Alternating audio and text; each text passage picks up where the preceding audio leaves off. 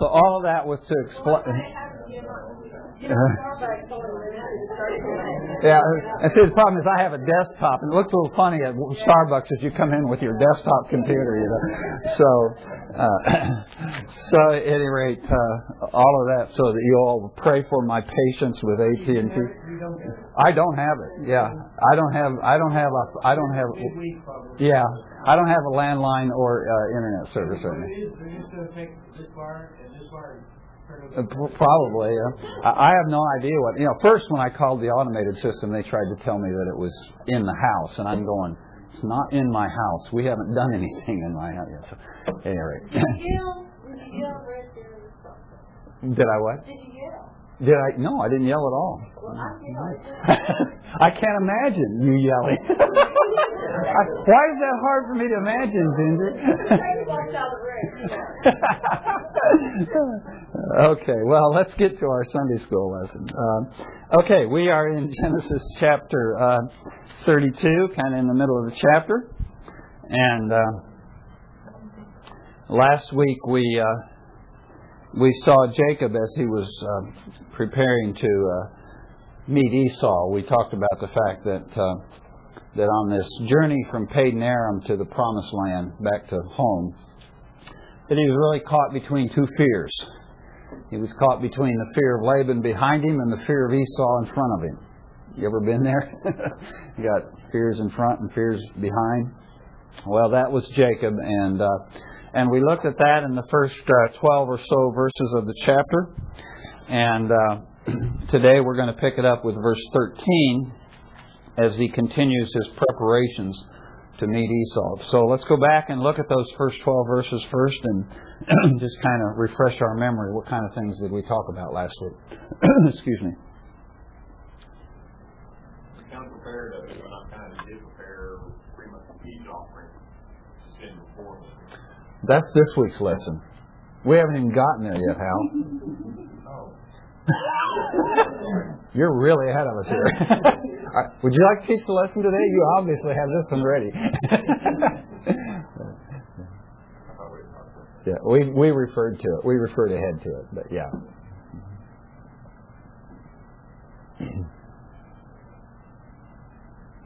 did split his family. Yeah, he split everybody up. Why did he do that? One got attacked, but part of it survived. Okay. So if Esau comes and he attacks one part of the entourage, his family and all his possessions and things, the other would have time to escape. Okay? Why is he doing this? I mean, this is his brother coming. Why is he? I think it's the number 400 that's coming. Kind of unsettling, is it, when you hear your brother's coming with an army of 400 special forces? It kind of it is a little unsettling. Yes. Uh-huh. But even though he does prepare and all, he restates and claims God's promise that if he returns, he will prosper. Yeah. So he is preparing, but he's also claiming God's promise. Yeah, absolutely. And that, of course, is in that section where he's praying, his prayer there. And we talked about how Jacob's prayer is at least it is to me, it's a classic example of how to pray when we're afraid. And we talked about four aspects of that prayer. Do you remember what they were? She just mentioned one.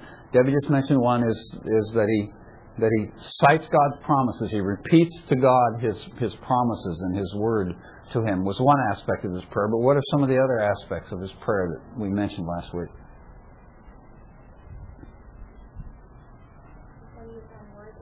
Okay, he's very penitent. He's very contrite. He acknowledges that even though he appears to be very great now, he has these two great companies, that he came across the Jordan without anything, and everything he has is from God.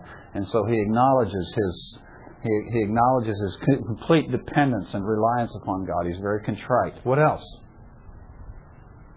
He identifies what God is saying to you. I mean, he says of my father Abraham, of my father Isaac, and then he later says Isaac. Yeah. So you're not only my parents' God.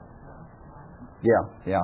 Very, very clear identification. He knows who he's talking to. He knows this God. He's his personal God, and he's his father's God, and his grandfather's God, and he knows this God's history. And so one of the things that's really crucial for us when we pray is really think about who we're praying to. You know, who is this one we're praying to?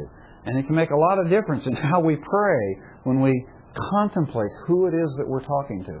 So in his invocation there, as he's invoking God, he's clearly identifying who it is. And what else? There's one other element then to the prayer that we... asking directly for what he wants. Yeah, okay. He owns up to his fear, doesn't he? He names his fear. He owns his fear. And then asks God to deliver him from it.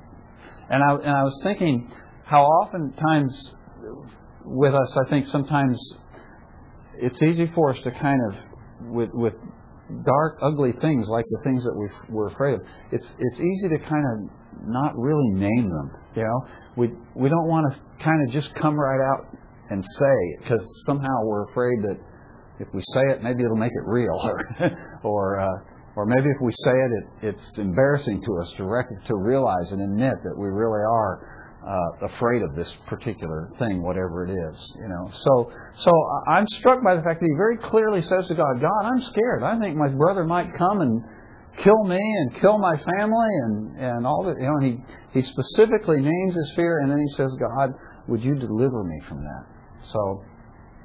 So I think his prayer is really instructive in some ways about how we can pray when we're afraid. I know some of you probably are never afraid, but some of us do struggle with fear, and so we're going to talk a lot about fear today.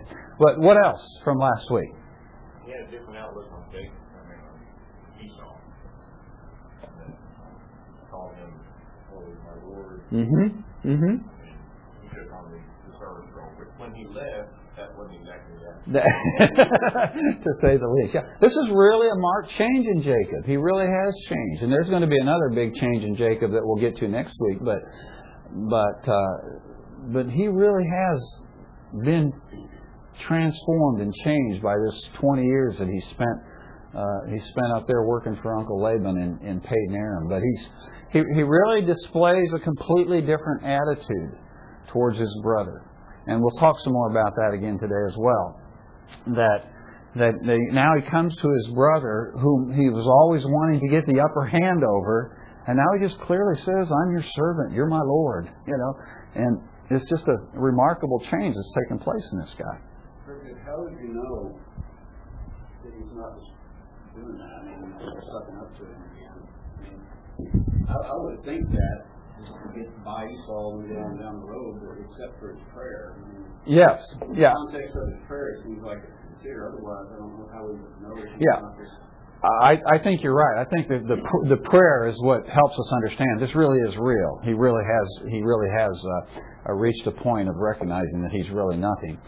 And then some things we're going to see today help bear that out too. Bring that out, that his attitude really has been transformed as we see how he communicates about this gift that he's sending to Esau. So it of course was kind of culturally the thing to do to refer to somebody, but he's so explicit at it and he's so repetitive at it. I think it's pretty clear. And then in his prayer, as you say, I think that spirit kind of reflects that. But that's a good question, and some commentators raise that question. So that is a good question. Yeah. Being humble is kind of to me, to Christians, it's kind of one of the markers, I think, of a believer. We would hope so, wouldn't we? Yeah. It really is. You're going to say something back there, Gary? Well, I wonder if that's what Esau actually was. Yeah, well, we did talk about that, and we talked about the fact we really don't know. Scripture doesn't tell us, doesn't it? It leaves us in Jacob's position. We're kind of in Jacob's spot. We don't really know why he's coming. We don't know, I think Jacob's hope was that he would send his messengers, which we talked about last week, that he would send his messengers to tell Esau, and then Esau would just patiently wait for Jacob to arrive. But Esau doesn't do that. He seizes the initiative, and he comes with 400, special forces here. And so, that's kind of intimidating. Now, as I said, from Jacob's perspective, he's inclined to interpret that one way, and there are actually several ways it could be interpreted, but Jacob in his position interprets it as this is not a good sign. This is not a good sign. And so everything that he does over the next, that we talked about last week and that we're going to talk about today, all these things that he does are a reflection of this fear now, this almost terror that he has, that Esau is coming not only to kill him, but also to kill his wives and children and everything. He's pretty scared. Yeah. Rick, I throw this idea out for your comment. In the past, looking at Jacob here in this situation, I thought, well, he just lacks faith. He's got the promise. He knows God's going to prosper him. He even says it in the prayer. But he lacks faith, and so he divides up the companies and does all this stuff. But as I was reading it recently, maybe it was this morning, I started thinking, well, maybe it's not a lack of faith. Maybe he is not presuming upon God, and which is a different approach to it. Maybe he is stepping back and saying, okay, God, you promised this, but I'm willing to let you go wherever you want to go. Or what, I'm not. We did talk about that last week. Yeah, we did talk about that last week. And we're going to face the same question today with regard to this gift that he sends. But my suggestion was that I do think he was acting in faith in dividing his family, because the thing we talked about is it's one thing to say, I'm going to believe God to protect me. It's another thing to say, well, I'm going to believe God to protect my family, and I'm not going to do anything to protect them. And, one is real faith and one is irresponsibility, So we talked about the fact that we wouldn't say about our wives, well, I know the tires are bald on her car, but I'm going to let her drive to Wichita anyway because God will protect her, And so Jacob clearly has a responsibility as the patriarch. He has a responsibility to protect the family and guard the family and watch for the family. So I think he's acting responsibly, given his position, but that he is still doing so in faith, as we see by the nature of his prayer, that he is still looking to God to be his deliverer and his rescuer. But he, as the patriarch, is responsible to take whatever measures he is capable of taking to protect his family. So I think that's what he's doing there. Reminds me of that saying from the Civil War: "Trust in God, but keep your powder dry." Yeah. There you go. And I think that's kind of what he's doing. The other thing I'm thinking, when you read this, it sounds like it's just Esau who grabs 400 guys and takes off. But when you get over here when they meet, it sounds like Esau's got all of everybody. Like he said, come along with us and we'll go together.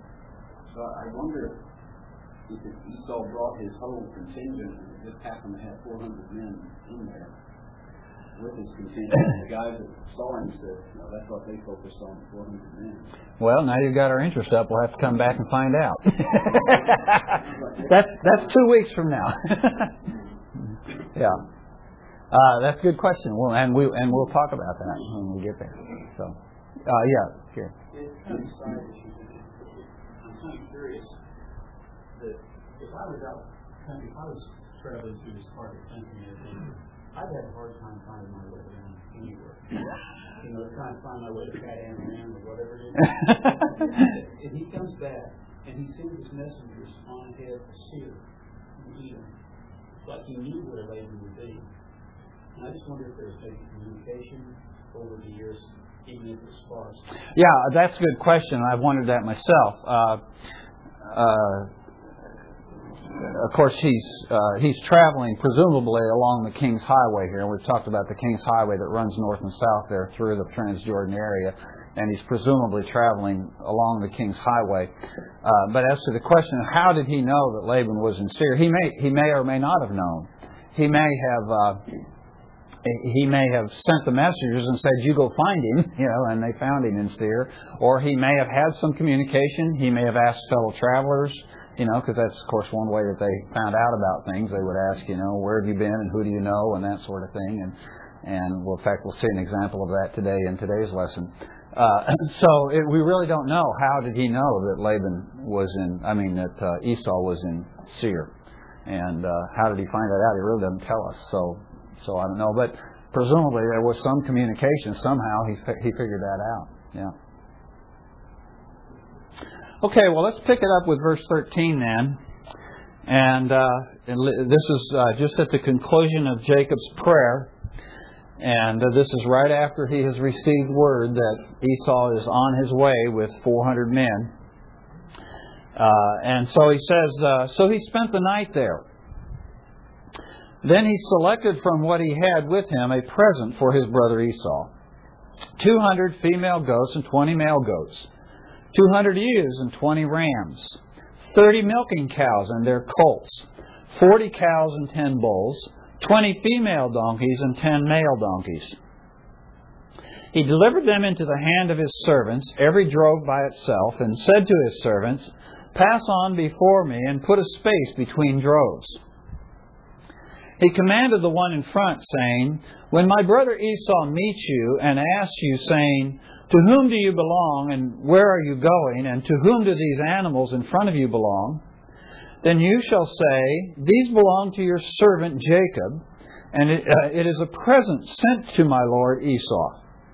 And behold, he also is behind us.'" Then he commanded also the second and the third and all those who followed the droves, saying, "After this manner you shall speak to Esau when you find him. You shall say, 'Behold, your servant Jacob also is behind us.' For he said, 'I will appease him with the present that goes before me. Then afterward I will see his face. Perhaps he will accept me.'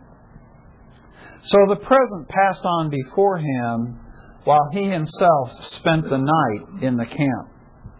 Now he arose that same night and took his 2 wives and his 2 maids and his 11 children and crossed the ford at the Jabbok. He took them and sent them across the stream, and he sent across whatever he had." Okay? Well, so he's gotten this bad news about Esau, and Esau coming with his troops. And he's divided his group up. He's had his prayer time. He's sought the Lord. He's asked for God's deliverance and God's protection. And then he sets about doing this other stuff. It says he spends the night there. Now, there's a couple things that it's interesting to me that the narrator Moses, as he tells this story, there's a couple things that he stresses here by their repetition. And one of them is that it's night, and the other is that it's there. He stresses the location because this location becomes kind of a watershed. It really is a watershed place, no pun intended there. But it's really a watershed place in the whole history of Israel. What's going to unfold in the lesson that we talk about today and the things we talk about next week and the following week, that these are really watershed events. This is a transformative point in the life of Jacob. We've talked about the last 20 years being transformative in his life, and that's been a long, drawn-out transformation. Okay, over a period of years, as he suffered through all the things that he suffered through and encountered all the blessings that he encountered. That was a long, transformative process. But something is going to happen in the next 8 to 10 hours that is just going to radically change Jacob's life, literally overnight. Okay, and so this place is very important, and as we'll see, it eventually gets a particular name that's very significant and very representative, and we'll look at all that in the next couple lessons. So this place is important. Now there is a little bit of question, and I'll just mention it now, so I don't have to come back to it. There's a little bit of question as to whether or not what happens next week actually happens on the north or the south bank of the Jabbok, because of the way the passage reads here, that we're looking at today, it kind of looks like he crossed the river. Okay, but then it becomes pretty clear that really he really spent the night on the north side of the river, because we'll find after his encounter that he has in the lesson we look at next week, at the end, at daybreak, he crosses the river again, headed south.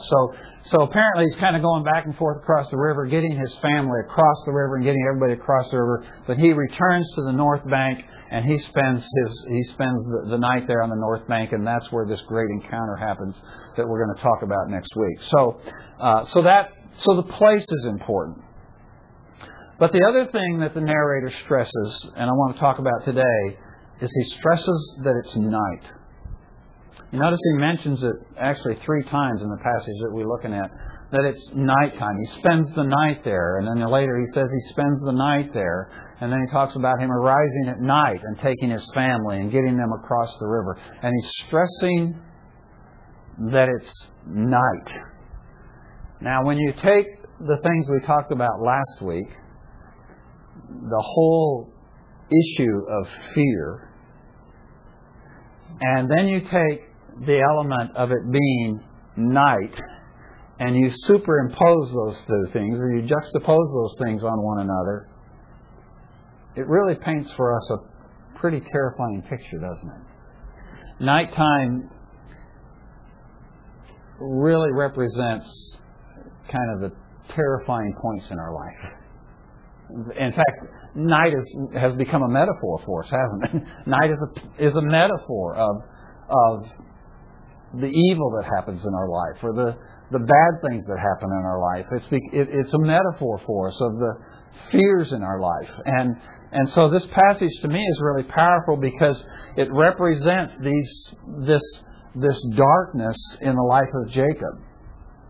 All of it kind of coalescing at this one particular crisis point where his brother is coming. He has a vulnerable family. He has his wives, his children, his concubines, his servants, and then of course all of his possessions and his animals. He has all of this stuff, and it's all exposed. It's all absolutely just out there to be destroyed. And then ultimately he's facing this great fear in the middle of the night. So he's here at the Jabbok, and Esau is coming, and it's night, and it's apparent, and nowadays we because of modern warfare and that sort of thing, we do war at night, and we use our funny glasses and all that sort of thing, and we can fight. But back in that day, they really didn't fight at night very often. Occasionally, you'll see a case in Scripture where there was a night battle, but generally speaking, they would fight during daylight, and that was generally the case in ancient warfare. And so, for example, when Jacob arises, it says at the night, and he escorts his family across the river.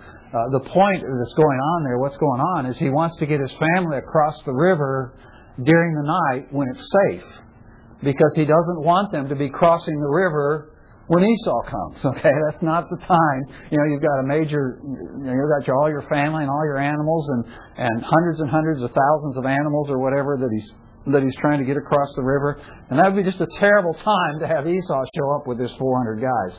So the idea is he's using the cover of night to get all of his family across the river, so at least they've made it that far. Okay, so the nighttime then represents this time of fear and this time of uncertainty in our lives. And I don't know about you all. I know there've been nights in my life, and I'm sure probably for most of you, there are nights when you just wake up in the middle of the night and it's dark and you're just kind of alone there. I mean, your spouse may be laying beside you in the bed, but they're asleep and you're just there, and then all those fears just start to kind of wash over you. Whatever it is. We mentioned some of them last week, but we all have fears that we have to confront. We have fears that we have to struggle with, It may be something in a relationship, like what Jacob has here. It's his relationship with his brother and the fear of where that's going and what that's going to turn into. And so we have fears about relationships, and we have fears about our jobs, and we have fears about financing, and we have fears about our families and our kids and our children and their well-being. And you all know what it's like to go to bed at night and know one of your kids is out there on the highway, driving through the late night or whatever, and you put the phone there beside the bed. And I've gotten those midnight, 2 o'clock in the morning phone calls. Fortunately it wasn't an accident. It was my son from the middle of nowhere in southeast New Mexico saying, "Dad, I'm out here, 50 miles west of El Paso, and the transmission just went out of the car. It's 2 o'clock in the morning. I'm going, what do I do? But those fears somehow in the night they become so vivid, and they become so powerful in our lives, and they become so real in our lives. Well, do you think He sent the gifts on ahead? Did they walk all night, or did they go in the morning? He sent them the previous, and He sent them before the night. Yeah, He sent them before the night. I assume that He got them across the river, that they spent the night, and then that they were to proceed in daylight. I can't imagine you'd try to herd 220 sheep in the middle of the night. I can't imagine. That'd be kind of like herding cats. But not wanting to read too much, but would that also delay Esau? Well, yeah, we're going to get to the gift here in a minute. I want to talk about this issue about the night and the fear, but we are going to get to this gift and talk about it, and that is one of the interesting scenarios. But just going back and talking about this thing about fear in probably nobody in Scripture struggled with the issue of fear more than David. Yeah. And so over and over and over again in the Psalms you encounter this issue of David wrestling with his fears. And he does so in association with darkness. Turn over to Psalm 139, and that's, of course, a psalm that we're all very familiar with. It's a very well-known psalm, but he says something in here that's very striking to me. In Psalm 139, he says in verse 11, he says, "If I say, surely the darkness will overwhelm me, and the light around me will be night." You see, it's that night is a metaphor for our fears. It's that point in our lives when our fears are just overwhelming us, and it represents night. And I don't know what it is about night that's so much of a metaphor for our fears, but it's just that you can't see anything at night. Yeah, and I think it's that we think there's something out there that's a peril to us, but we can't see it, and we live under this illusion that if I could see it, I could handle it. Well, of course we can't, but we live under that illusion, but it's even worse when we can't see it, okay? So there's something about darkness and fear. Those two things just go together. And that's what the psalmist is talking about here in verse 11. He says, "If I say, surely the darkness will overwhelm me, and the light around me will be night." But then notice what he says. He says, "Even the darkness is not dark to you, and the night is as bright as the day. Darkness and light are alike to you." I'll never forget the first time this verse was pointed out to me. I was struggling with it. Just an incredibly dark situation in my life. And this was probably close to 40 years ago, 35, 40 years ago. But I was just struggling with this just incredibly dark situation. And this young brother, he hadn't known the Lord for more than 6 months, came up to me and he quoted this verse to me. He said, "Well, the darkness is not dark to him, and the night is as bright as the day."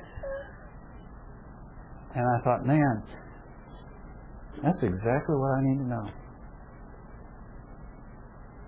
And Jacob, he's in this situation, and it's dark, and it's night, and he doesn't know where Esau is, and he doesn't know what Esau's motives are. He doesn't know what Esau's intentions are, and he's got all these people that he loves and that he cares for and that he's trying to protect, and he can't imagine what's going to happen to them. And all of these things are just overwhelming him in the darkness. And at that moment, it's in those moments that we need to remember that with the Lord, darkness and light are alike to Him. And the night is as bright as the day to Him. And when we struggle with all that fear and that uncertainty that comes with the darkness, We just got to remember that with God, there is no such thing as darkness. And when my situation and my fears are as dark as they can possibly be, and I can't see past the end of my nose, at that moment, my darkness is as bright as the day to the Lord. And He sees it all, and He knows it all, and He's in control of it all, and He is present with me, and He is watching over me. And we're going to see this with Jacob, aren't we, next week? Here's a guy who thinks he's all alone. You know, his family, everybody else is across the river, and he's all alone there on the north bank of the Jabbok. And it's all dark, and he thinks he's all alone. And then he encounters his greatest adversary. And it isn't Esau. But ultimately what we find out is Jacob's longest night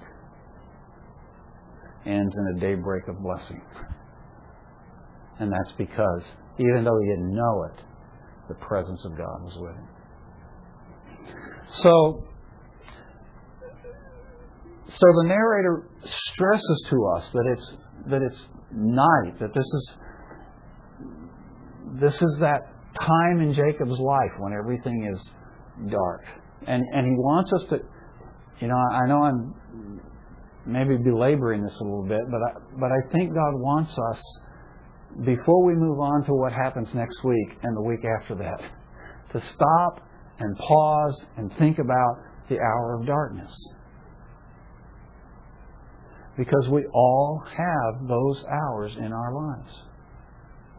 We look around at our situation, we look at our children, we look at our jobs, we look at our finances, we look at our society, we look at our possessions, we look at all kinds of things that create fear.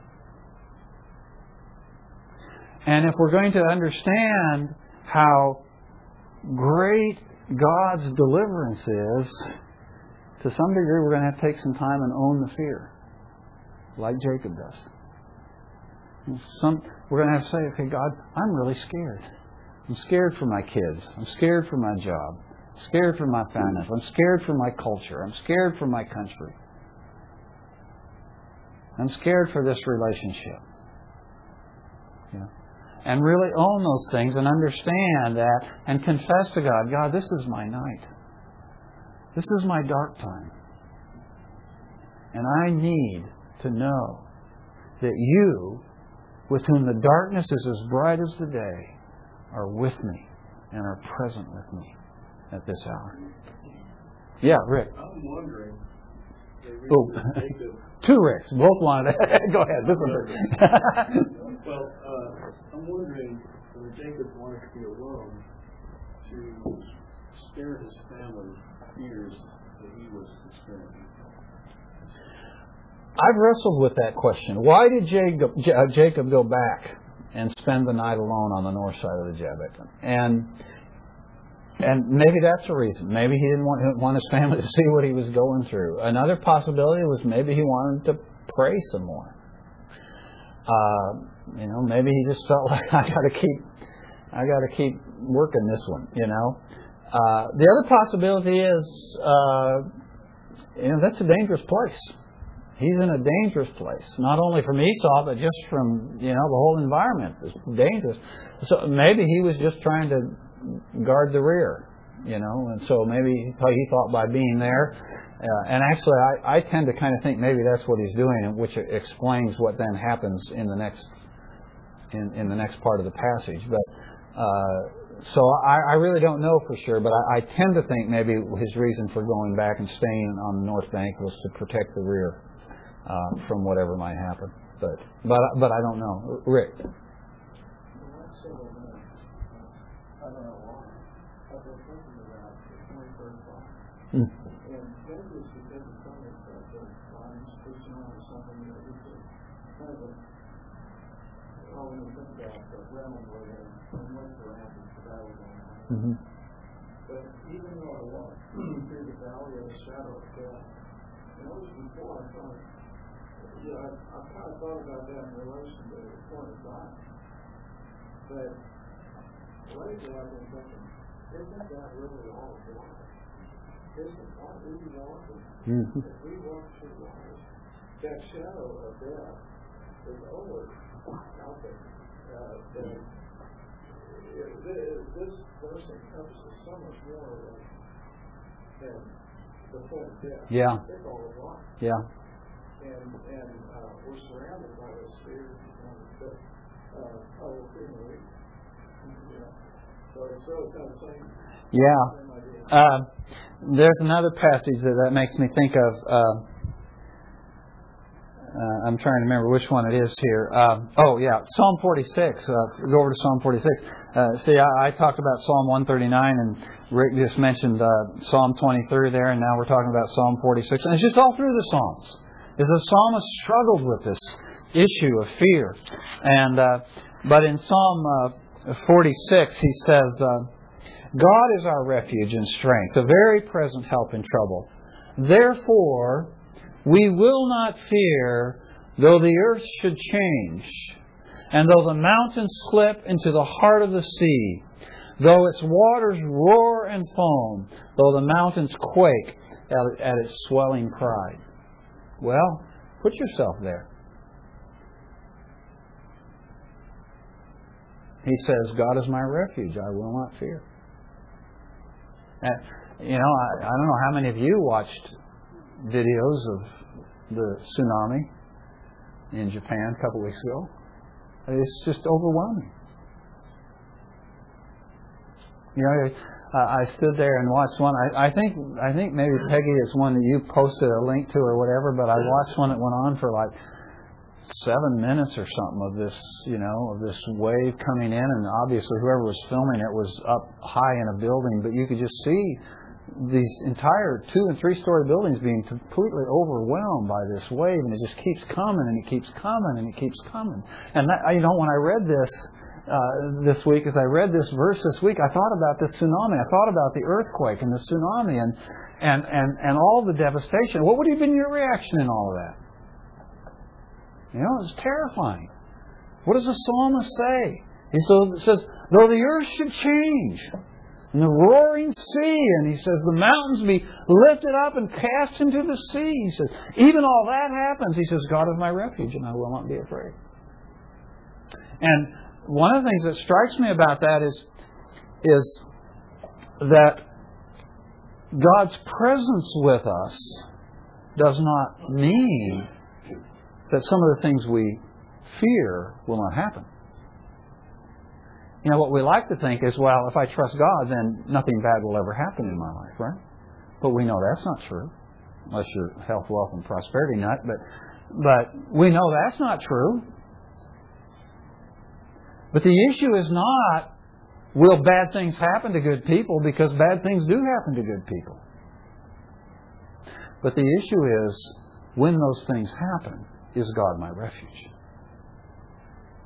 And the person whose God is his refuge then does not need to fear, even though the earth should change and the mountains slip into the sea. Well, go ahead. Psalms 3 and 4, that passages. There's one, I lay down and slept, and I awoke, the Lord sustains me, and I will not be afraid of the dying of the people. It's another great one, yeah. And then Psalm 4, in peace I will lay down and sleep, for you alone, Lord, make me dwell in safety. It's really only God that can make us safe. Oh, yeah. And make us sleep. Yeah. Well, so it's nighttime. But before he goes to bed, and actually he never makes it to bed tonight, but before he goes back and tries to settle down, he arranges this gift, and he sends off this present to Esau. And we're so accustomed to thinking of Jacob as this schemer, that it's very easy to think of this gift as another one of Jacob's schemes. But I think that would be a mistake. Okay, and I'll explain to you why here in a minute. But he arranges this gift. Anybody count how many of them there are? How many animals are in there? 5 groups. I didn't count all the animals. Okay, there's 5 groups, probably 5 droves, as he classifies them by droves. 580 animals, assuming that each one of the milking camels, it says, and their colts, assuming each one had a colt, that it would come to 580 animals. Okay.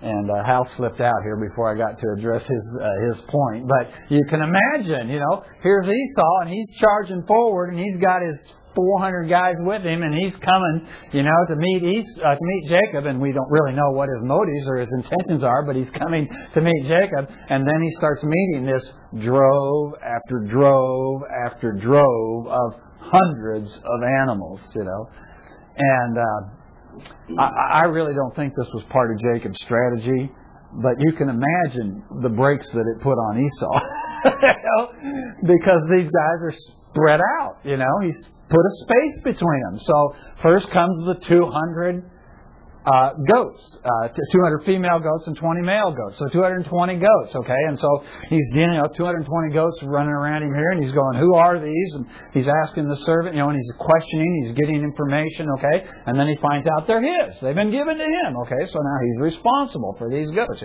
No sooner does he dispatch with them and start to move again, and he encounters the next drove, and this one is sheep, okay? And there's 220 sheep, okay?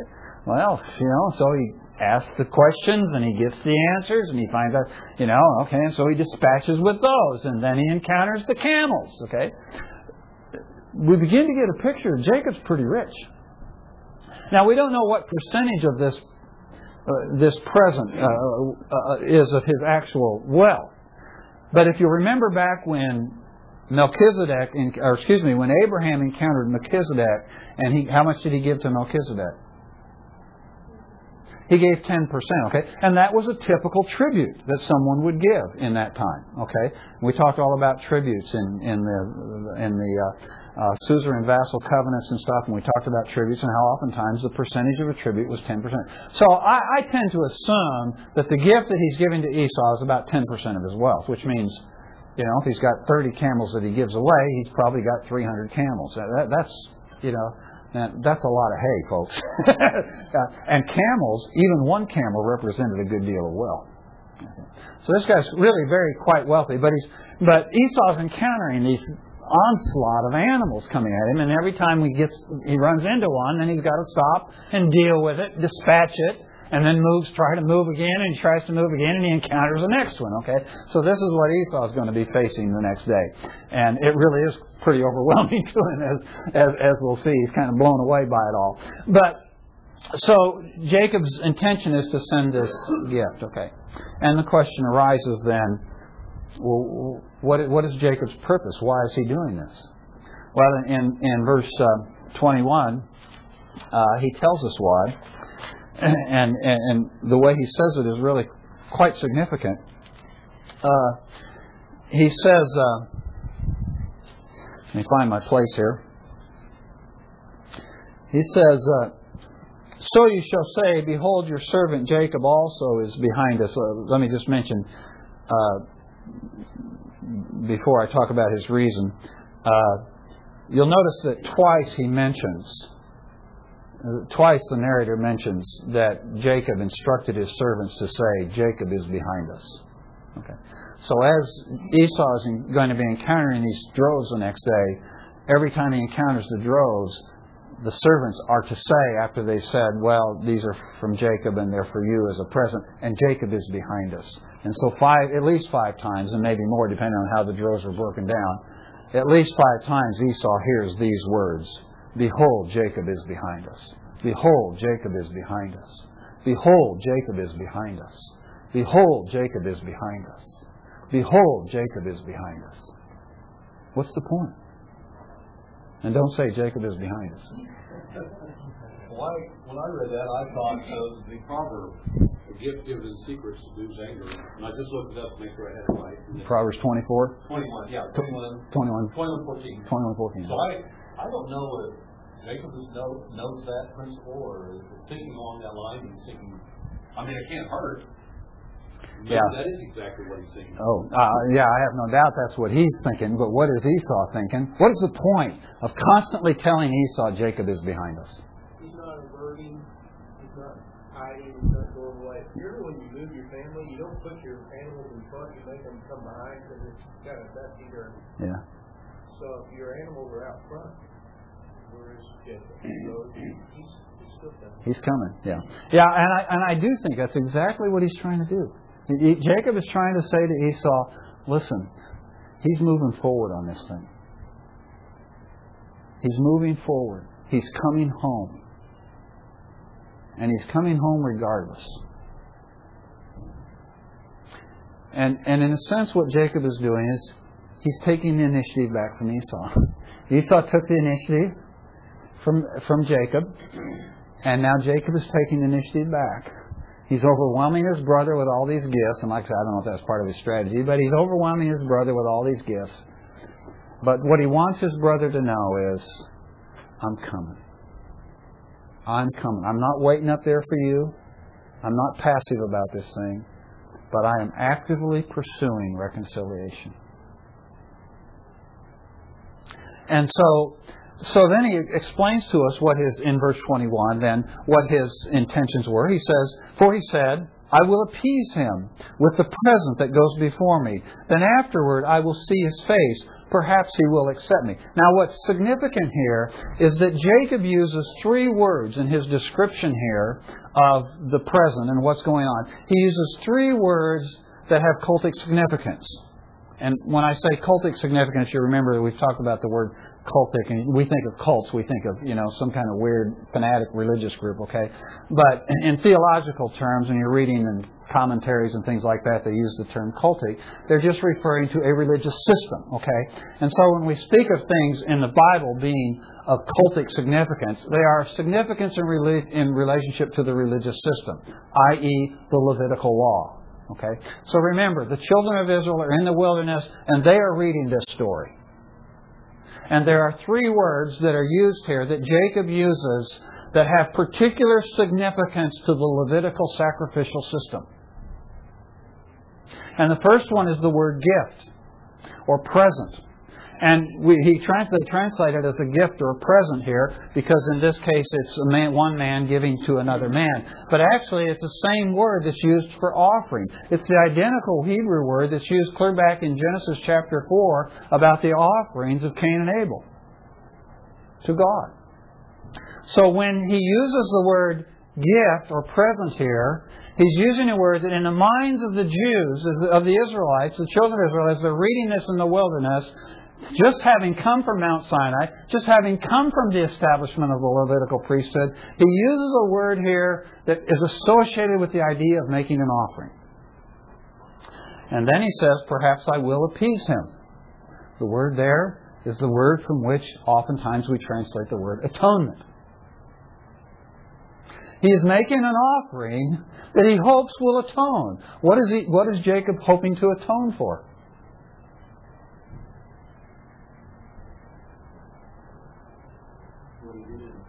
Yeah, what he did in the past, what he did to his brother, how he stole the blessing. And so he is seeking an atone. He is seeking to atone. Okay, and then the last word there is perhaps he will accept me, and that's actually a translation of an idiom, of a Hebrew idiom, means he will lift up my face. That's such a precious picture of being accepted. When your children come to you and they've done something wrong and they're feeling bad and their head is down, and you just reach down and you put your hand under their chin and you just gently lift the chin up and you look them in the eye and you say, you're forgiven. And all 3 of those terms are related to the Levitical system. And so there is some sense in which what Jacob is doing here in sending this gift, and I do think he is doing, as Jim suggested, Proverbs tells us that a gift makes the way. It prepares the way with our adversary. And I think very clearly he's doing it. We'll see Jacob do that again when he sends a gift to the prime minister of Egypt, who he later finds out is his own son. Okay, but he's preparing a way. Okay, he's trying to move anger out of the way, and that's what he's wanting to do. He's wanting to atone for his sin. He's wanting to atone for what he had done wrong to his brother. By offering this offering, which significantly in chapter 33 Jacob refers to as the blessing. This offering, this gift that he gives to Esau, he later refers to as the blessing. And so there's a sense in which, in giving it, in Jacob's mind, what he's thinking is, I'm returning to Esau the blessing I have stolen. Now, he's not actually returning the blessing, and he's not returning the birthright, because he cannot do that. That's impossible. Because the gifts and the calling of God are irrevocable.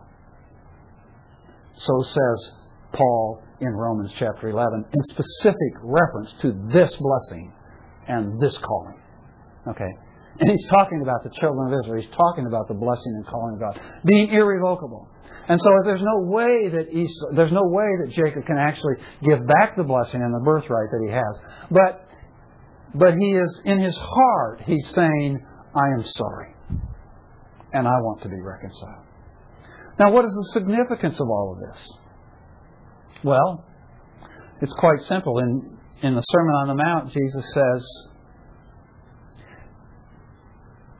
if you know that your brother has something against you, while you are at the altar, if you remember that your brother has something against you, you get up from the altar and you go and you make it right with your brother, and then you come back to the altar.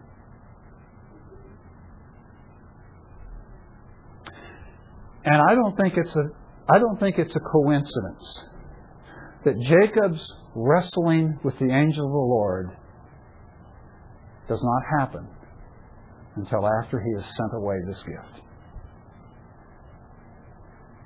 I think that God has been waiting to meet Jacob at the Jabbok River only after Jacob has taken the initiative to be reconciled to his brother. And I just wonder how many times in our lives as Christians God is unable to do what He wants to do in our lives because we've refused to be reconciled to somebody we wronged. And the striking thing here about Esau is he takes the initiative and he says, I've sinned against my brother and I'm going to make it right. And when he makes it, even before it's made right, when he takes the initiative to make it right, then Jacob is finally in a place to encounter the angel of the Lord in a wrestling match. And when dawn breaks, it will be a daybreak of blessing. Okay? Well, that's all for today. We'll go on next week.